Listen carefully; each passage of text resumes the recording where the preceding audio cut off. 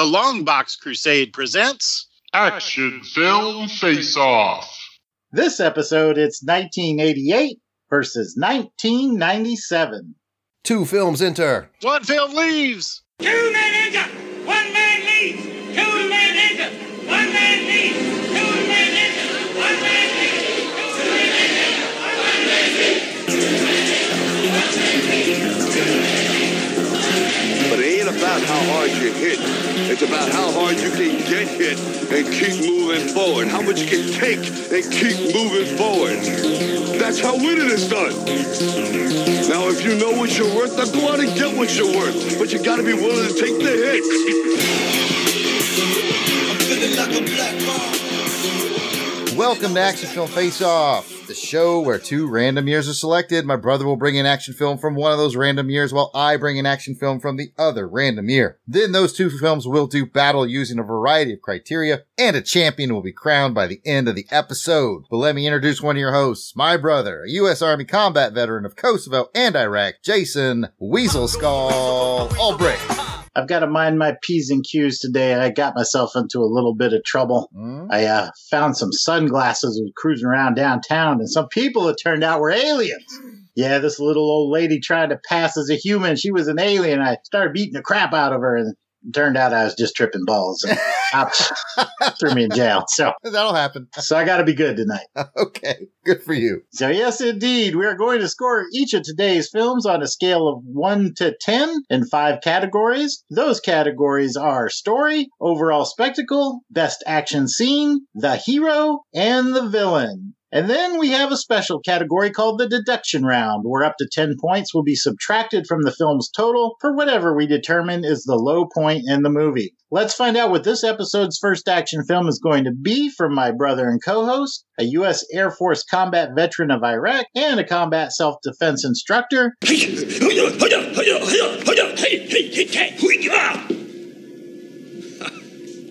Pathetic. Jared Albrecht, the yard sale artist, a.k.a. Death Probe. Thank you, Jason. For our two films, enter the Video Dome Arena and fight for your pleasure. Are you not entertained? I'm entertained. We're going to kick this episode off with some shout-outs to our Crusaders Club members.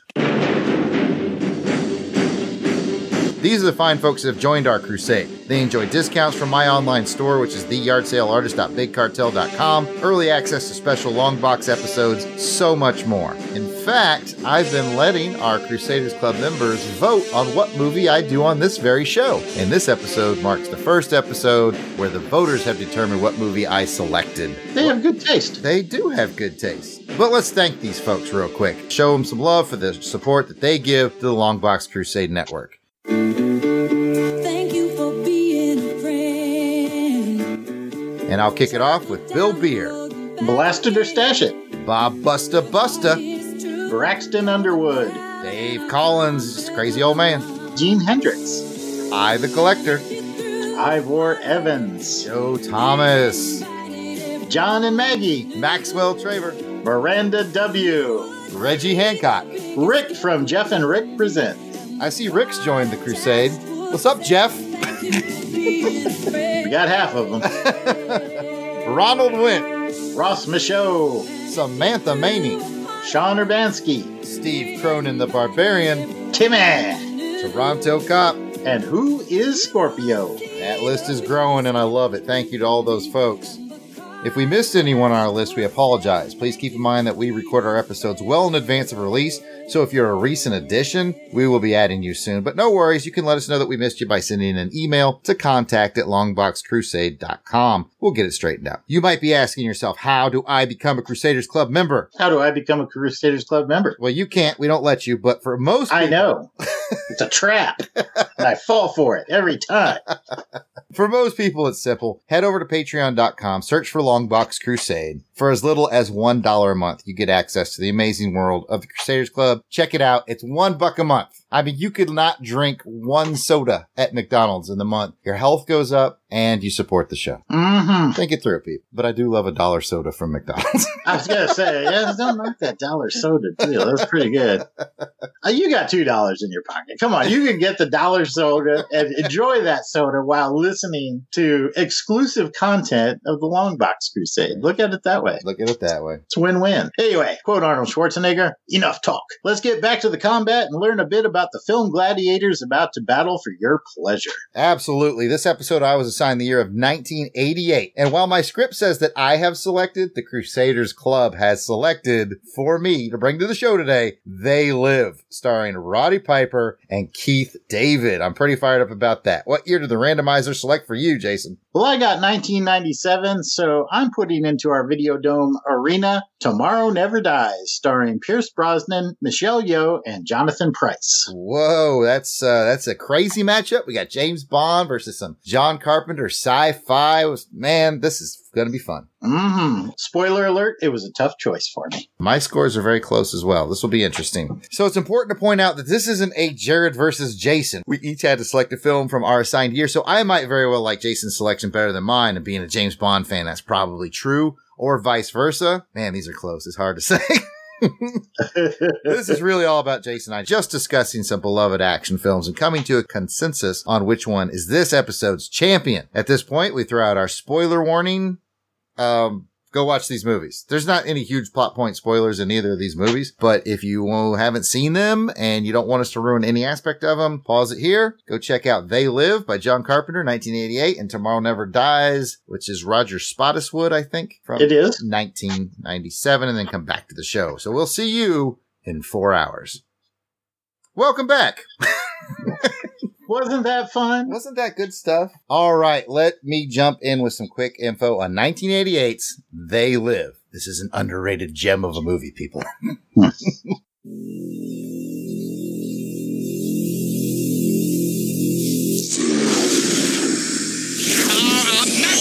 What do these things want, and why are they here? You still don't get it, do you, boy? They have recruited the rich and the powerful. They're running the whole show. Wake up! They're all about you, all around you. Blinded us to the truth. Take a look. They are safe as long as they are not discovered. I don't know what they are or where they came from, but we gotta stop them. Stay away from me. Put these on. They have us. Look at them, they're everywhere. They're our owners. We have no other choice. I don't like this one bit. Leave it alone, man. It ain't none of my business. Ain't none of yours. We have been lulled into a trance. Listen to what I'm saying to you. We're in trouble. The whole world's in trouble. Control us. You're sending some kind of signals on TV sets. I've got one that can see. Mama don't like tattletale. Now we start spilling some blood. Let's go. Push button. I have come here to chew bubblegum and kick. And I'm all out of bubblegum.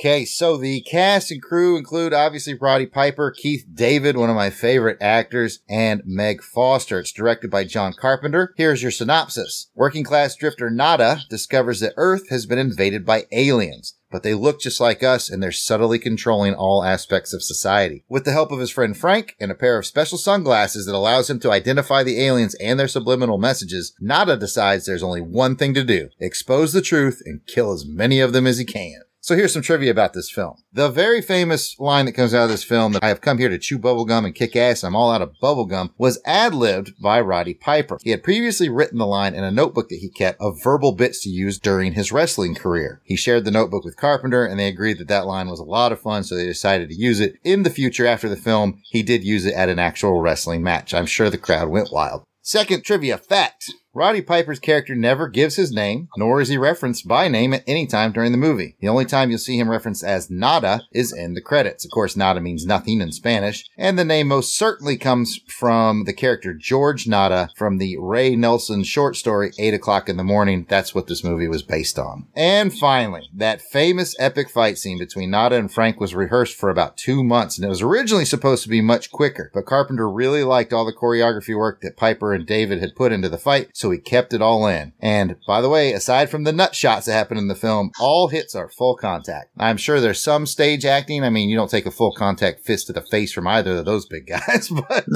but they were... Those are two big boys, man. They were actually hitting each other. Yeah, that was a heck of a fight, but we'll get into more of that in a moment. I'm certain we will. I have a suspicion about which one we're going to pick for best action scene. Yeah, I don't think we're going to be playing our cards too close to the vest on that one. But before we get there, I need to give you all the rundown on 1997, Tomorrow Never Dies. Action stations. Aye, aye, sir. Sound the general alarm. The Chinese pilot insists we're inside their territorial waters and he will fire. An act of violence. Torpedo, torpedo, torpedo. It was an unprovoked attack on a ship in international waters. The promise of war. And instead of decisive action, all you want to do is My goal is to prevent World War III, Admiral. Now, the world has only one chance for peace. When will our ships be in position? 48 hours. And just one man for the job. Bond. James Bond. How much do you know about Elliot Carver, 007? Worldwide media ban. Those newspapers, radio, satellite TV. There's no news. Like bad news. I understand you once had a relationship with Carver's wife. Was it something I said? How about the words, "I'll be right back"? I'm from the New China News Agency. Looking for a news story? Could have taken care of him. Let the mayhem begin. Your new BMW. Will you need collision coverage? Yes. Property destruction? Definitely. Personal injury? Accidents do happen. No, 007. You seem to have developed a certain attachment. I get to work with a decadent agent of a corrupt Western power. I think you found the right decadent, corrupt Western agent as a partner. Phase 2 is underway.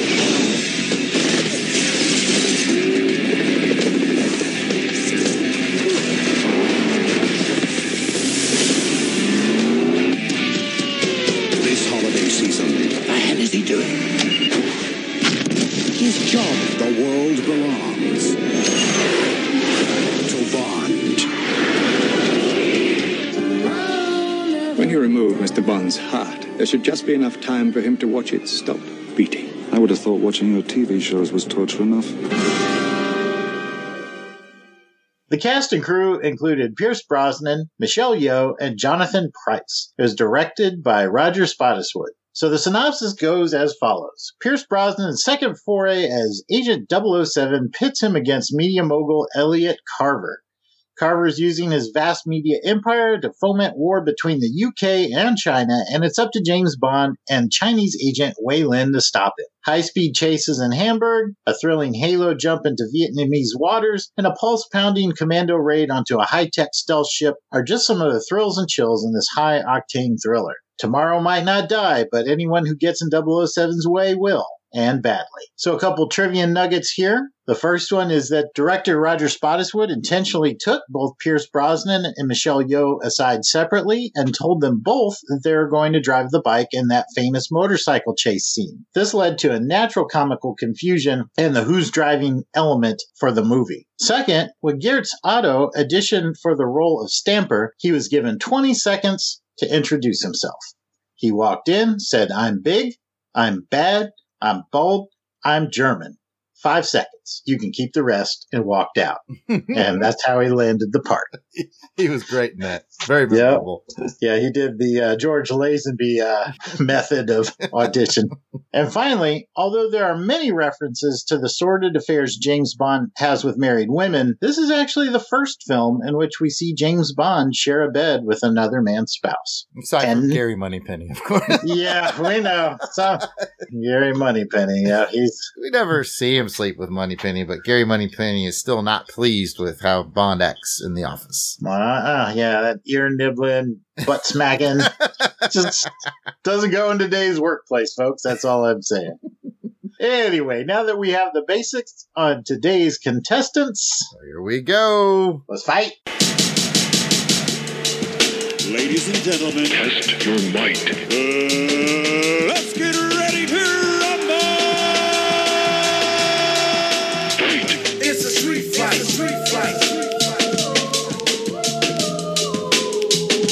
All right, our contestants are in the Video Dome Arena. They are looking angry. They're staring each other down from across the dome, and the blood is about to fly. So let's get into round one. Round one is the story. Catch you f***s at a bad time. How engaging and original is the story? Let's find out, and we'll let Jason talk a little bit about his thoughts on the story of They Live. Well, I think the story needs to be put in context of the time, which is the late 80s. This was the era of Reaganomics. Greed is good type of philosophy was prevalent at the time. And I think this was a social commentary that provided kind of a counterpoint to that philosophy. And so I think, it was something that was trying to highlight the power structure that existed and some would say continued to exist in the U.S. and how the government and mass media and the market are trying to manipulate your decisions. So I think you have to kind of put it all in that 80s grinder. It was a little didactic, I thought. I did too, but I'm going to need the definition of didactic. Kind of like preachy. Oh, okay. In a way. Okay. I mean, it even had kind of a preacher in there to be preachy about.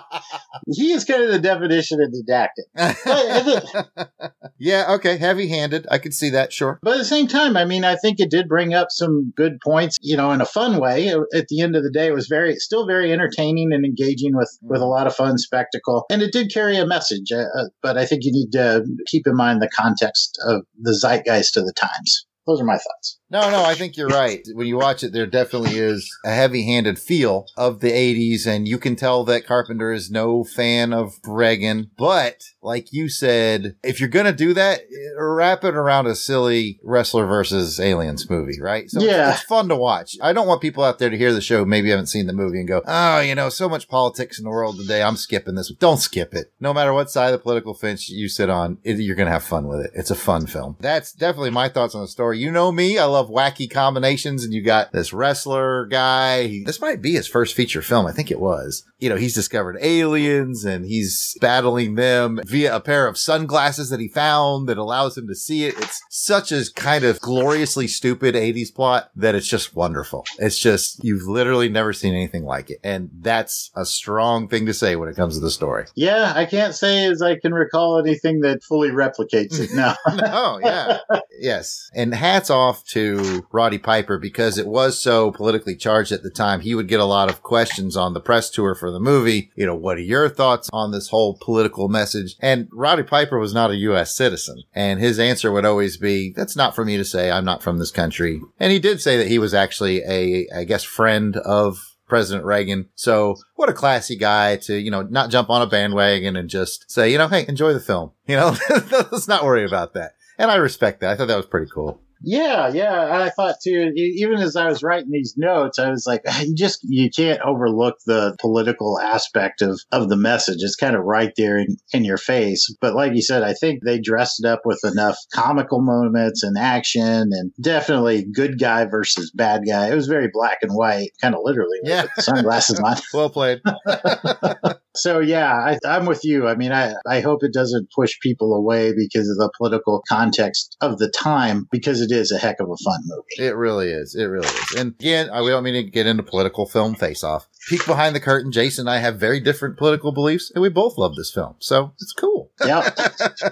Yeah, I mean, at the end of the day, it's Roddy Piper kicking ass on some aliens, and that's fun, no matter what side of the political spectrum you're on. It really is. It really is. Well, there's not a whole heck of a lot political about Tomorrow Never Dies, unless you count the potential breakout of World War III.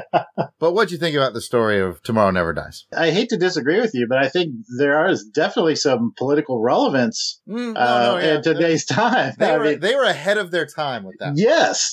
That's what I mean. That's one of the things I thought about. The whole plot of it really is a media baron that creates fake news for his own political gains. And so, yeah, in today's post-fact world or fake news world, whatever name you want to give it, yeah, it's definitely what's old is new again. And then you can even argue, I mean, that plot even goes back further in history with William Randolph Hearst and so forth and so on. But yeah, outside of that, the script was pretty lean. The plot was pretty simple. Script was pretty lean, but it had movement, man. It had tons of action, enough plot to hold it together. But the meat and potatoes really are the action sets. I agree. For those of you that don't know, Jason and I are on another network called On Her Majesty's Secret Podcast, where we review James Bond films with our friends Delvin and Pat. And we just did Tomorrow Never Dies. Jason made a comment on that episode where this Bond story fits more in line with Spy Who Loved Me. You Only Live Twice and Moonraker. Yes. Yeah, the Lewis Gilbert films, really. The ones where they just kind of move from action set piece to action set piece. You can check your brain out. You don't have to think too much about it. But it's still done in a real kind of crisp and glorious fashion. So I don't want to sit here and say, oh, the story's bad. It just serves its purpose, and it's all you need. That's my thought. Yeah, I think there are definitely different kinds of flavors of Bond movies. And this is definitely one of those that, I guess, playful would be the word. That's good. I like that.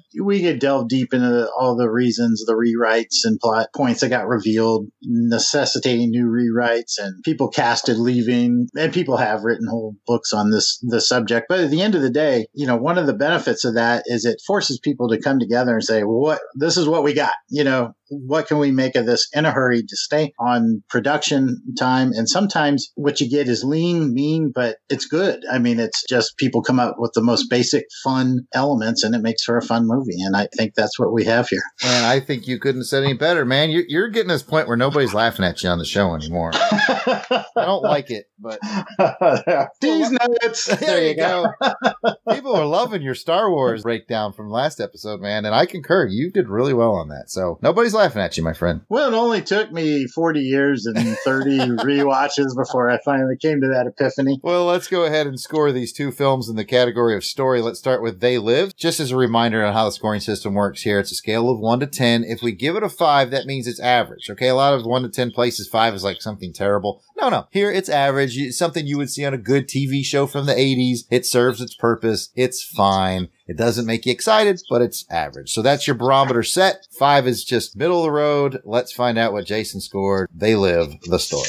I gave They Live a 6. I thought, as a basic plot, like I said, some didactic political commentary from Carpenter, but dressed up pretty nice and still fun. So 6 for me. All right. I went a bit higher. I gave it an 8, mainly because I didn't know the definition of didactic until tonight. All right. That's okay. No, I gave it an 8 basically because you're right. I mean, it's simple. Overall, it's a real simple story. But like I mentioned before in our discussion, I've never seen anything like it. So I gave it kind of a bonus bump for that. To me, if I see something that's very, very unique that I haven't seen before, it just seemed wholly original to me. So I gave it an 8. And I wonder, because I think maybe I was more liberal with that in the spectacle part of it. Okay. So maybe that's where we'll bounce. We'll have to see. Let's not get ahead of ourselves. We're only 2 points apart. No big deal. Tomorrow Never Dies. What do you got? 1 to 10. I'm giving that one a 7. I know it gets a lot of criticism for being kind of half-baked, not fully fleshed out. A lot of critics say it should have been pushed out about 6 months, but I still had a lot of fun with it. And just judging by the reaction of our rookie agents, shameless plug for our other podcast, I feel vindicated giving this one a 7. I gave it a 7. All right. So we are. Hey, now I feel really vindicated. Now, Jason and I have very similar similar taste in our James Bond movies, so I bet our score is going to be very close. I suspect it might. Well, that is the end of round 1. So I guess I'm stepping up here to talk about round 2. If you're up to me, I'd just kill you. Which is The Hero. And we'll start off with They Live and Nada and crew from the film They Live. What did you think of The Hero, Jared? I really enjoyed it. Roddy Piper is never going to win an Academy Award. Okay. Especially now.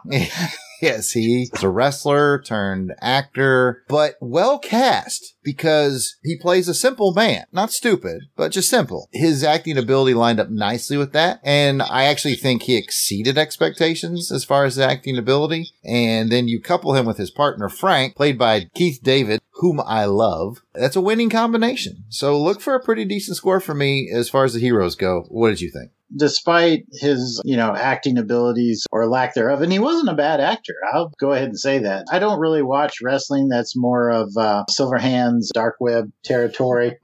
But from what I do know of it, I mean, you got to have some sort of acting chops to be successful in that world. And he had a ton of charisma, man. He had a humble charm about him. When he was on the screen, he really owned that screen.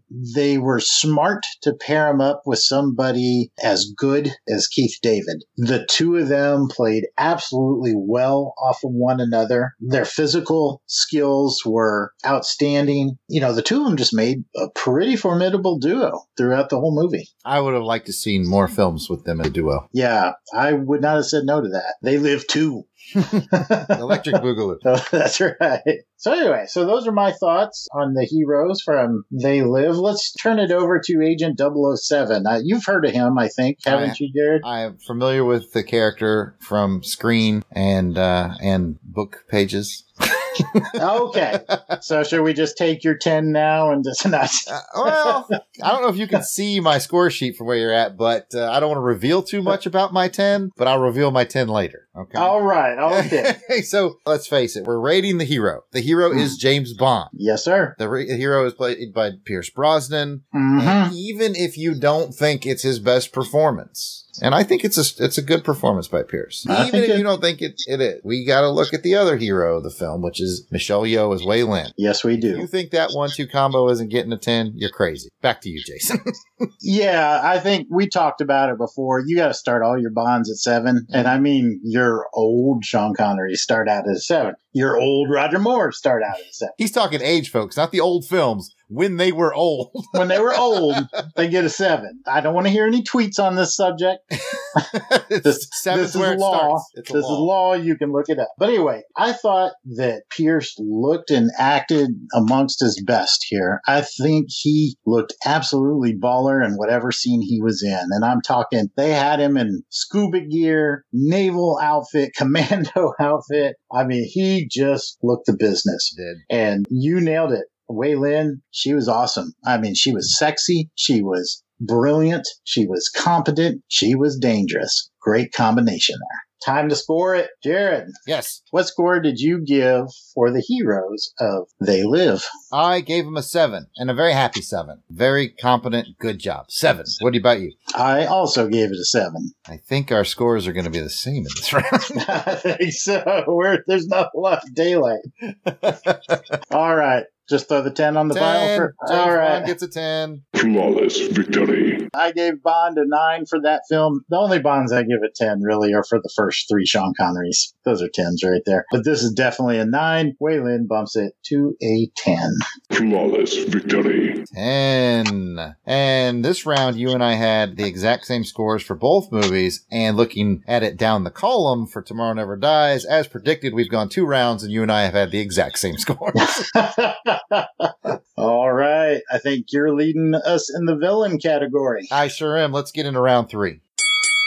Some motherfuckers are always trying to ice skate uphill. In round 3, we are definitely going to talk about the villain. How menacing was this villain? How memorable is this villain? And that could be a problem for They Live. Let's talk about that. Jason, what do you think about the quote-unquote villain of They Live? I did struggle with this one for a little bit because, I mean, if you look at the villain, as the aliens, okay, just overall as the aliens, they look kind of goofy, but I think that was part of the charm of the movie to some degree. I think that the big bad guy, there isn't really a big bad guy. It's, it's a commentary on society. You're punching at the wind, so to speak. He's fighting the man. Yeah, he's fighting the man. And the man had a physical manifestation in this film in the form of that radio communication antenna. But that's really no substitute for having a big boss. So, I'll just leave it at that. I had trouble with the villain in this film. Same thing here because there's no true villain. Like you said, it's him against the world, almost literally. The only real villains you can put a face to are the humans that have betrayed other humans. Yeah. While the actors were fine, they're still not the big boss. So the villain aspect from Action Film Face-Off is a bit vague here. What they did with the villains was fun and it was exciting, but there's no boss battle. It's always Nada and Frank versus a bunch of guys. Yeah, and there's not a really visceral, satisfying conclusion to that either, in my opinion. I concur. What about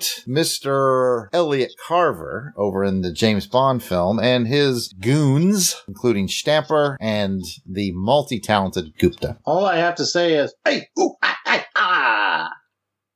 Pathetic. No, in all seriousness, I thought Carver was, he was smart, obviously psychotic and a little bit creepy, spying on his wife all the time. That was a little weird. Then he murdered her. Yeah, well, then had her murdered. Yeah, he's not going to get his hands dirty doing that. I do like Stamper a lot. I hear him kind of bad-mouthed on some of the other Bond sites, but, as I watched this film again, I was like, he's not bad. I mean, he's supposed to be the muscle, and he's the muscle. He was tough. He was physically imposing, powerful, and obviously dangerous. So I like Stamper quite a bit. My main, complaint about the film, I don't know if complaint's the right word, but I would have liked a little bit more of the story on the rogue Chinese general. Yes. It seemed like there was a really interesting element in here that I'll bet this is probably one of those things, if they'd had more time to flesh it out, we would have got some backstory. But I mean, he was kind of a critical component in this. I mean, he provided the materials for the stealth boat. He was the other half of the party of this big plot. And really, we get to see him walk down the hallway one time. And she's like, that's General Chang. And he's like, that's what I thought. And we're all like, who the is General Chang? Right.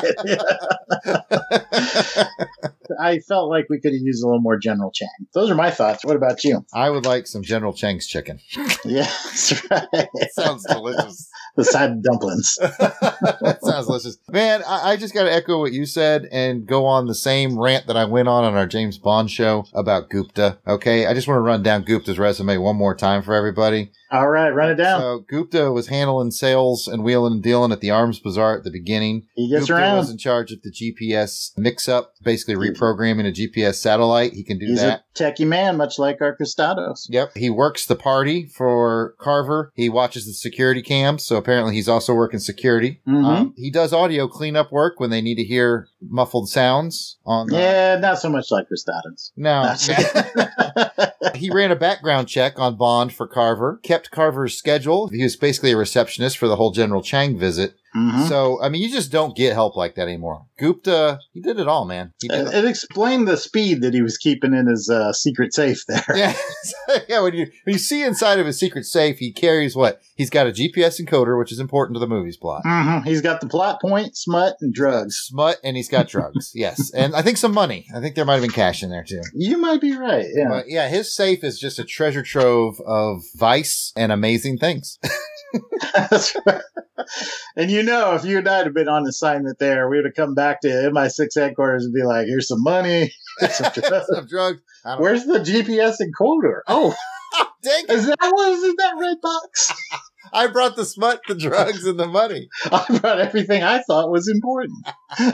As Jason mentioned on our, once again, James Bond episode on Her Majesty's Secret podcast, go check it out. The original villain was supposed to be played by Anthony Hopkins. So while I thought Jonathan Pryce did a great job, I can't help but think it might have taken a step up in villainry with Sir Anthony Hopkins at that role. Who's to say? But I sure would like to see that version. Hello, Bond. Good to see you again. Fly, fly. Fly, fly. Oh, goodness. Okay, well, you know what we should do? We should score these two films. In terms of the villain, let's go to They Live. It's a tough score because there's no real belly button villain. What'd you come up with? I gave that one a 6. I gave it a 6 as well. Just slightly above average because it's really just a mass of guys. I do want to point out, though, that when you watch those massive guys who are aliens, but they look like humans, and they have like these special commando guys, I think they run around in like gray and black suits, and they're tracking people with this electronic tracker they have. It's the same exact prop from Ghostbusters that they use for the PKE meter. I noticed that.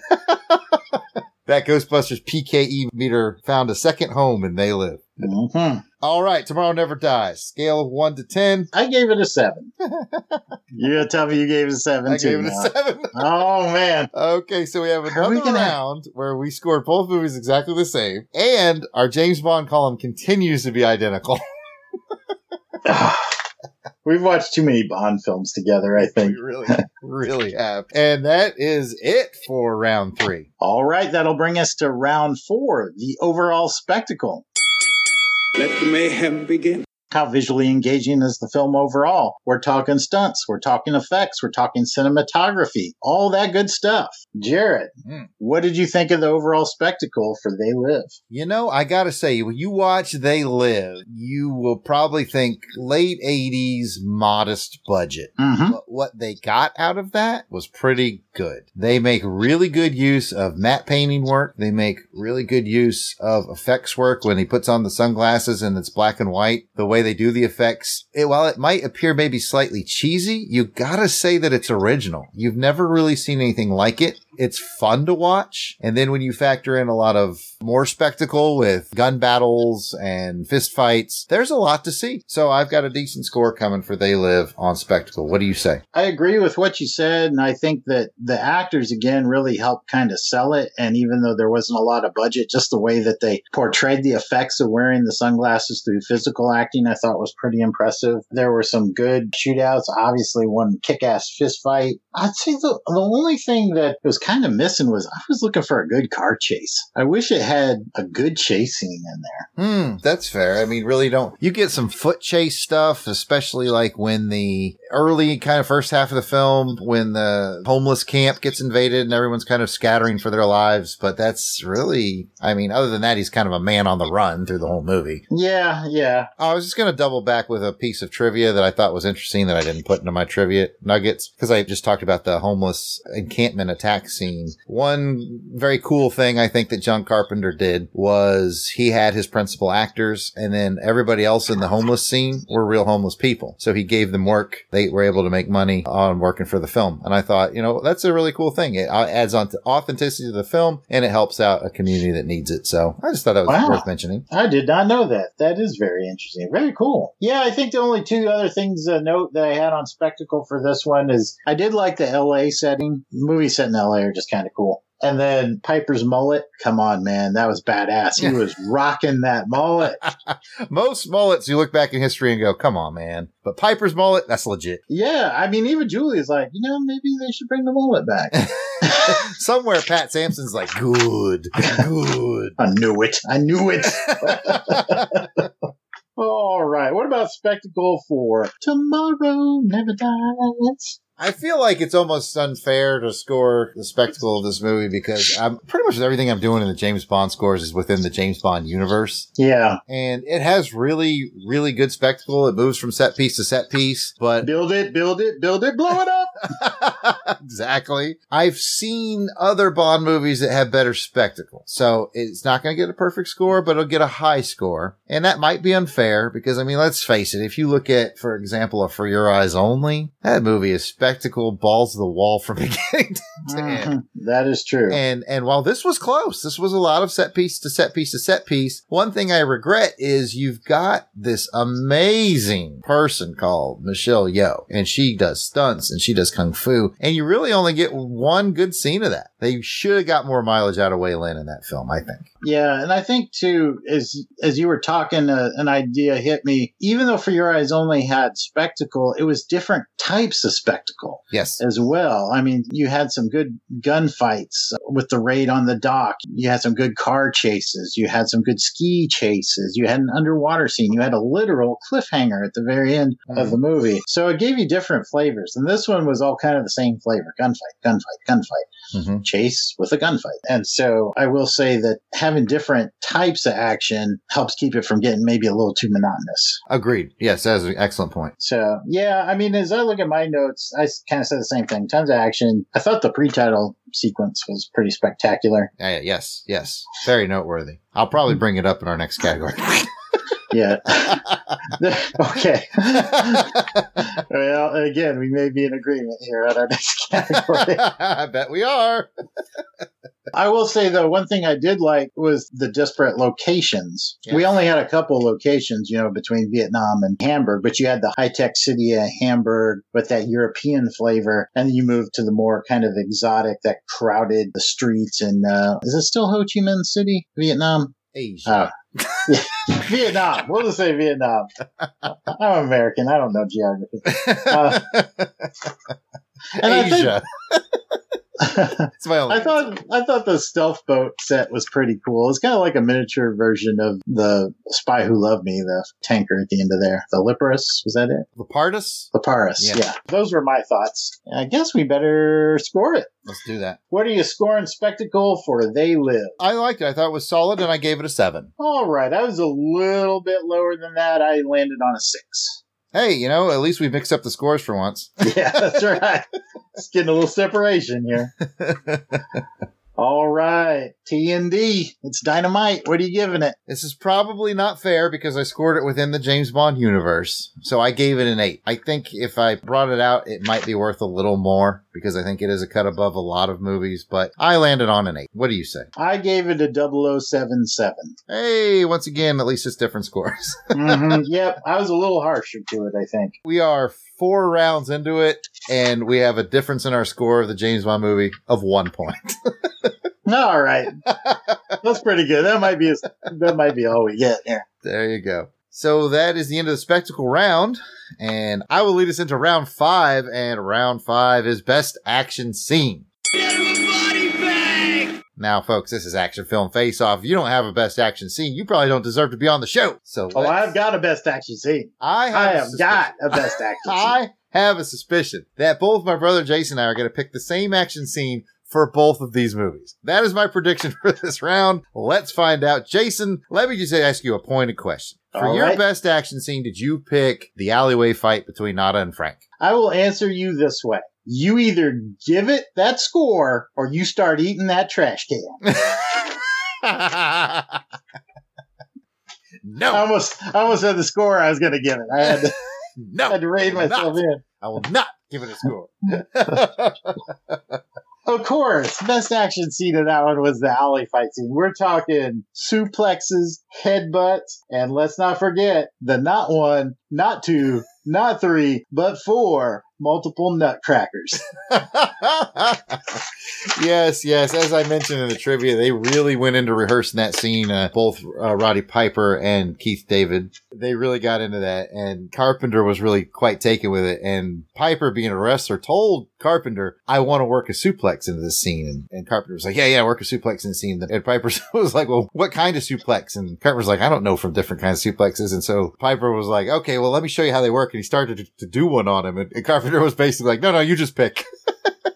You just pick. Yeah, I trust you. I trust you. Although a rumor has it, he did allow Piper to put him in a sleeper hold to see if that actually worked. And surprise, it works. That's how he got cast. It was originally supposed to be Schwarzenegger, but he knocked Carpenter out. Schwarzenegger got bored, left. He's like, I guess you're stuck with me. Speaking of which, who else was obviously high on the list of casting for a John Carpenter action film? Well, I said Schwarzenegger, but I'm going to guess it's somebody else. It's a John Carpenter action film, so guess. Kurt Russell. Yes, Kurt Russell was high on the list. I can't remember why it didn't work out. I think a Kurt Russell version of this movie would be amazing, and I would love it, but I also love the fact that I've got this really good, unique Roddy Piper film. Yeah, you can put Kurt Russell in just about any movie and go, that might be entertaining. Man, when is Soldier going to show up on Action Film Face Off so I can hand out all my 10? Oh, man, I was thinking of that the other day. I was replaced by a better soldier, sir. Oh, God, I love that movie. I don't care what anybody says. Anyway, in case you haven't figured it out, I'm in agreement with Jason. Alley fight between Nada and Frank all day long. It lasts, I want to say, over 5 minutes of actual fight. They just keep going and keep going. And every time you think that fight's over, it's not over. So if you've never seen it, that's what this movie's famous for. At least go to YouTube and type in They Live Fight. That's all you need. It'll come up. Yeah. and enjoy it. It knows what you're talking. And you know what? Here's the beauty part about it. It's not flashy. It's not a kung fu fight. It's not a Jean-Claude Van Damme spin kicks fight. It is two dudes, big muscle-bound dudes, just wailing away on each other. It's two construction workers fighting. Yeah, there you go. It's two construction workers fighting. There you go. And it's wonderful. It's wonderful to watch. So let's go over Tomorrow Never Dies and find out what Jason and I are going to agree on there for our favorite action scene. Jason, you want to go ahead and reveal what it's going to be? Pre-titles. Yep, pre-credit sequence. Absolutely. Tell me what you love about it. Oh, man. It's really just got about all of it. It's got Sneaky Bond infiltrating into the lion's den. It's him taking on an army of bad guys with nothing but his wits, his fist, some explosive gadgets, and whatever he can steal, which includes a jet. It culminates in a near miss as we almost have nuclear Armageddon as a missile hones in on the site and Bond has to fly away to nuclear torpedoes. And then it's got some great air-to-air combat scene afterwards between him and another jet and the guy in the back seat of the jet that he's in. If it sounds confusing, just watch it, man. There's a lot of moving pieces here, people. I'm trying to break it all down, but there's a lot going on. And then it ends with the afterburners kicking in, blowing out your screen, and then going into the credits. Masterpiece. And I can add two more things to what Jason just said. They work all that into a very short amount of time because this is the pre-credit sequence from a Bond movie. So it's only a few minutes. They also managed to work in James Bond's mission control. So you're getting to see, M and his mission control buddies, back in what I assume is probably London monitoring the mission. Good point. Yeah. And you see their genuine care and concern for 007. So there's an emotional layer. And I have to mention the David Arnold score. This is David Arnold's first score, I do believe, of a James Bond film. And that particular sound cue that runs through the opening credits called White Knight is incredible. So look for a very, very good score from me. Speaking of score, let's go back to the alleyway fist fight. I feel like you like it better than I do. I've got a really good score for it, but I want to know what you've got. I don't know. I gave it a 7. I thought it was... I thought you were like a 10 guy on this one. No. I thought that... Oh, crap. I lied. I'm looking at the wrong one. I gave it an 8. I have my scores mixed up. My fault.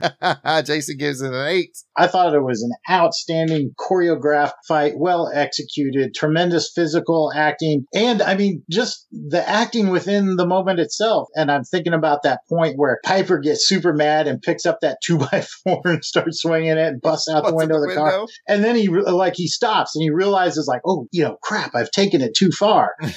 He's like, oh man. And he starts to come down. But now Keith David's pissed off, right? And he's like, you tried to straight up kill me. And so, it's just watching, because I don't know how to explain it. It's just like watching their emotional levels go up and down. And it's just a great combination of physical and actual acting. Yeah, you can tell that a professional wrestler was involved in that because that's what they do. They do really hardcore stunt work fighting. Okay, for those of you that want to believe it's real, okay, it's fine, it's real. But and they have to convey talking emotion. To you, Dave. Talking to Delvin.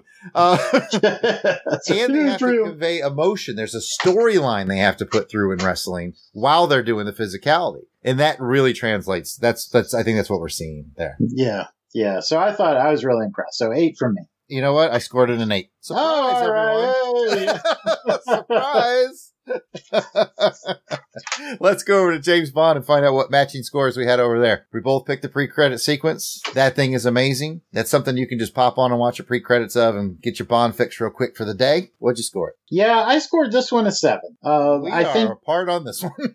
Yeah, I had a feeling we might be. And again, I'm scoring it against Bond. If you're scoring against other movies, it would definitely be higher. But I just kind of put it in my mind of, okay, what other pre-credit scenes that I really liked, and I got to thinking about GoldenEye, I got to thinking about Octopussy. I have a kind of a soft spot in my heart for Goldfinger since that was kind of the first one. Casino Royale I thought was really brilliant as well. So that's kind of how I landed on a 7. All right, I'm disappointed that you didn't bring up Living Daylights for. Holy crap! Yes, Living Daylights, of course.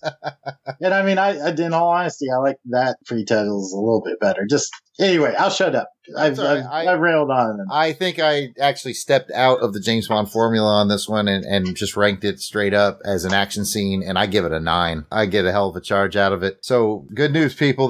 We actually have 2 points of discrepancy. Oh yeah, we're starting to separate. There's some separation as we move into our final round, and I'll let you take us there. Got my ass kicked. All right. Well, this final round is the deduction round, and we're going backwards. We're going to look back through the film and our mental Rolodex, and if there's something that is just really nagging at us that we absolutely hate, helicopter scene, then we are going to deduct some points for it. And Jared. Yes. What are you taking off for They Live? All right. I do have unfortunately, some points to deduct from They Live. Not too many, though. All right. I have -1 for the quote-unquote soundtrack. You weren't buying that soundtrack? Carpenter is famous for doing his own soundtracks. They're oftentimes very simple and somewhat repetitive, and this one is very, very simple and very, very repetitive. It's like bow, bow, bow. We're talking like 3 notes through the whole movie. At some point it became distracting, so -1 could have had a better soundtrack. My other -1 was the very unceremonious death of an amazing character like Frank. All right, we love Keith David. He straight up got shot in the back of the head. The end. He didn't get to die a hero's death. We didn't even get to see it. It wasn't even on screen. And I'm like, you've got this great actor and this great character. You should at least let him go out in a heroic way, much like, spoiler alert, Nada did. Yeah, no, I agree with that entirely. Is that all the deductions you had? Or yeah, that's it. I'm deducting 2 points. 1 for the soundtrack that was so simple it got distracting, and 1 for the unceremonious death of an awesome character like Frank. Okay, well, I also deducted 2 points. Okay. 1, because I hate that when they do that one-handed shooting from the hip bullshit. Where they, yeah. You know, and they're like mowing everybody down, and you're not going to hit anybody doing that. And it just looked ridiculous when Roddy Piper was doing that in the alley. Yes. I wish they would have been a little more realistic with their gunplay. Yes, 100%. I don't like it. So -1 there. And then the other -1 is, man, I was really frustrated at that little traitor got away at the end, man. He never got what was coming to him. Man, got away. You've ruined my day because you just now made me realize he got away with it. I was like, you know, he was the big winner of that film. He like, I was living in poverty. Now I'm having steaks and champagne, and like, so the moral of the story to me is like, it, why fight it? You're just gonna die giving the finger on a roof, and you can be living it up, man. Living the dream.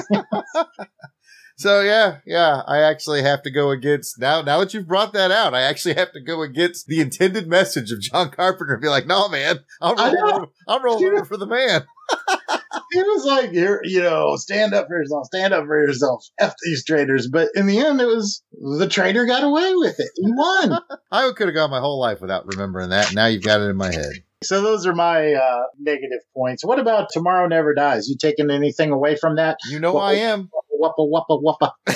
You know I am, and you know exactly what it is. -1 for that ridiculous helicopter chase scene. Let me be specific. The helicopter chase scene was fine when the helicopter was chasing the motorcycle and Bond's going through like the buildings. The chase scene was phenomenal. He's ramping off. The helicopter chase scene was BS.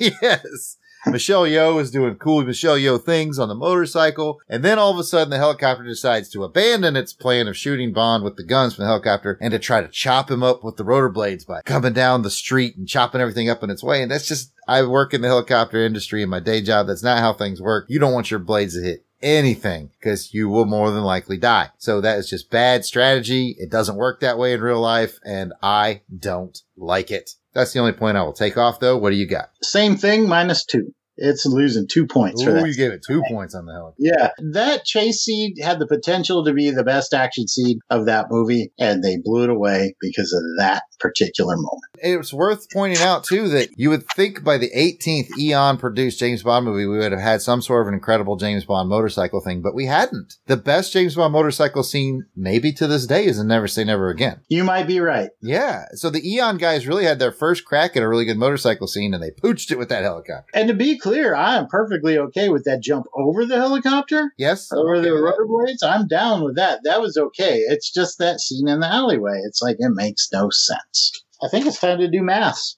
It is time to do some maths. That is the end of our rounds.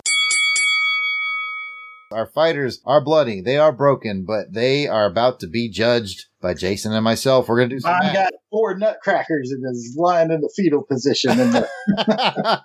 So, again, folks, don't worry if you haven't been keeping up with the math at home. We do that for you here at Action Film Face Off. And looking at the judges' scorecards, the winner of this episode of Action Film Face Off, with a score of 76 to 65, is Tomorrow Never Dies.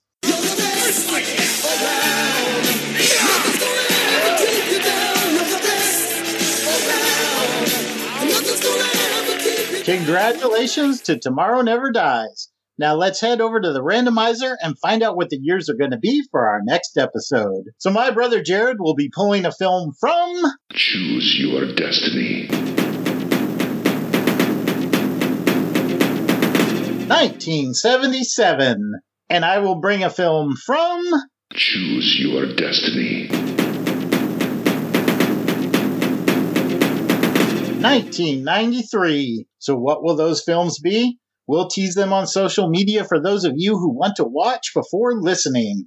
Dave? Or you can tune in next episode to find out.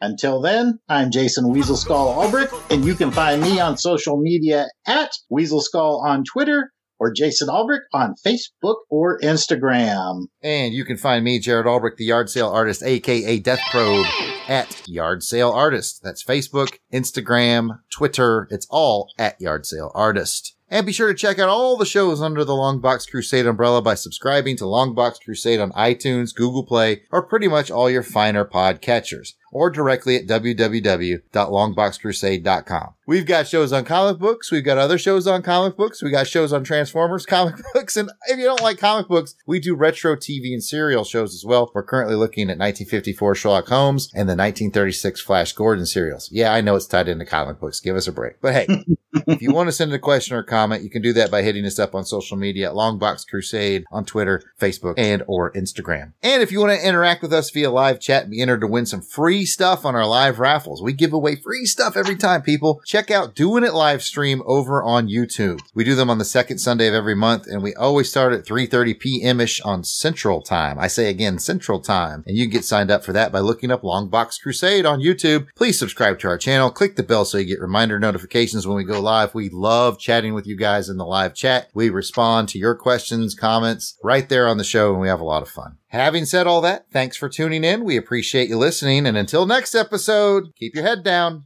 and your knuckles up.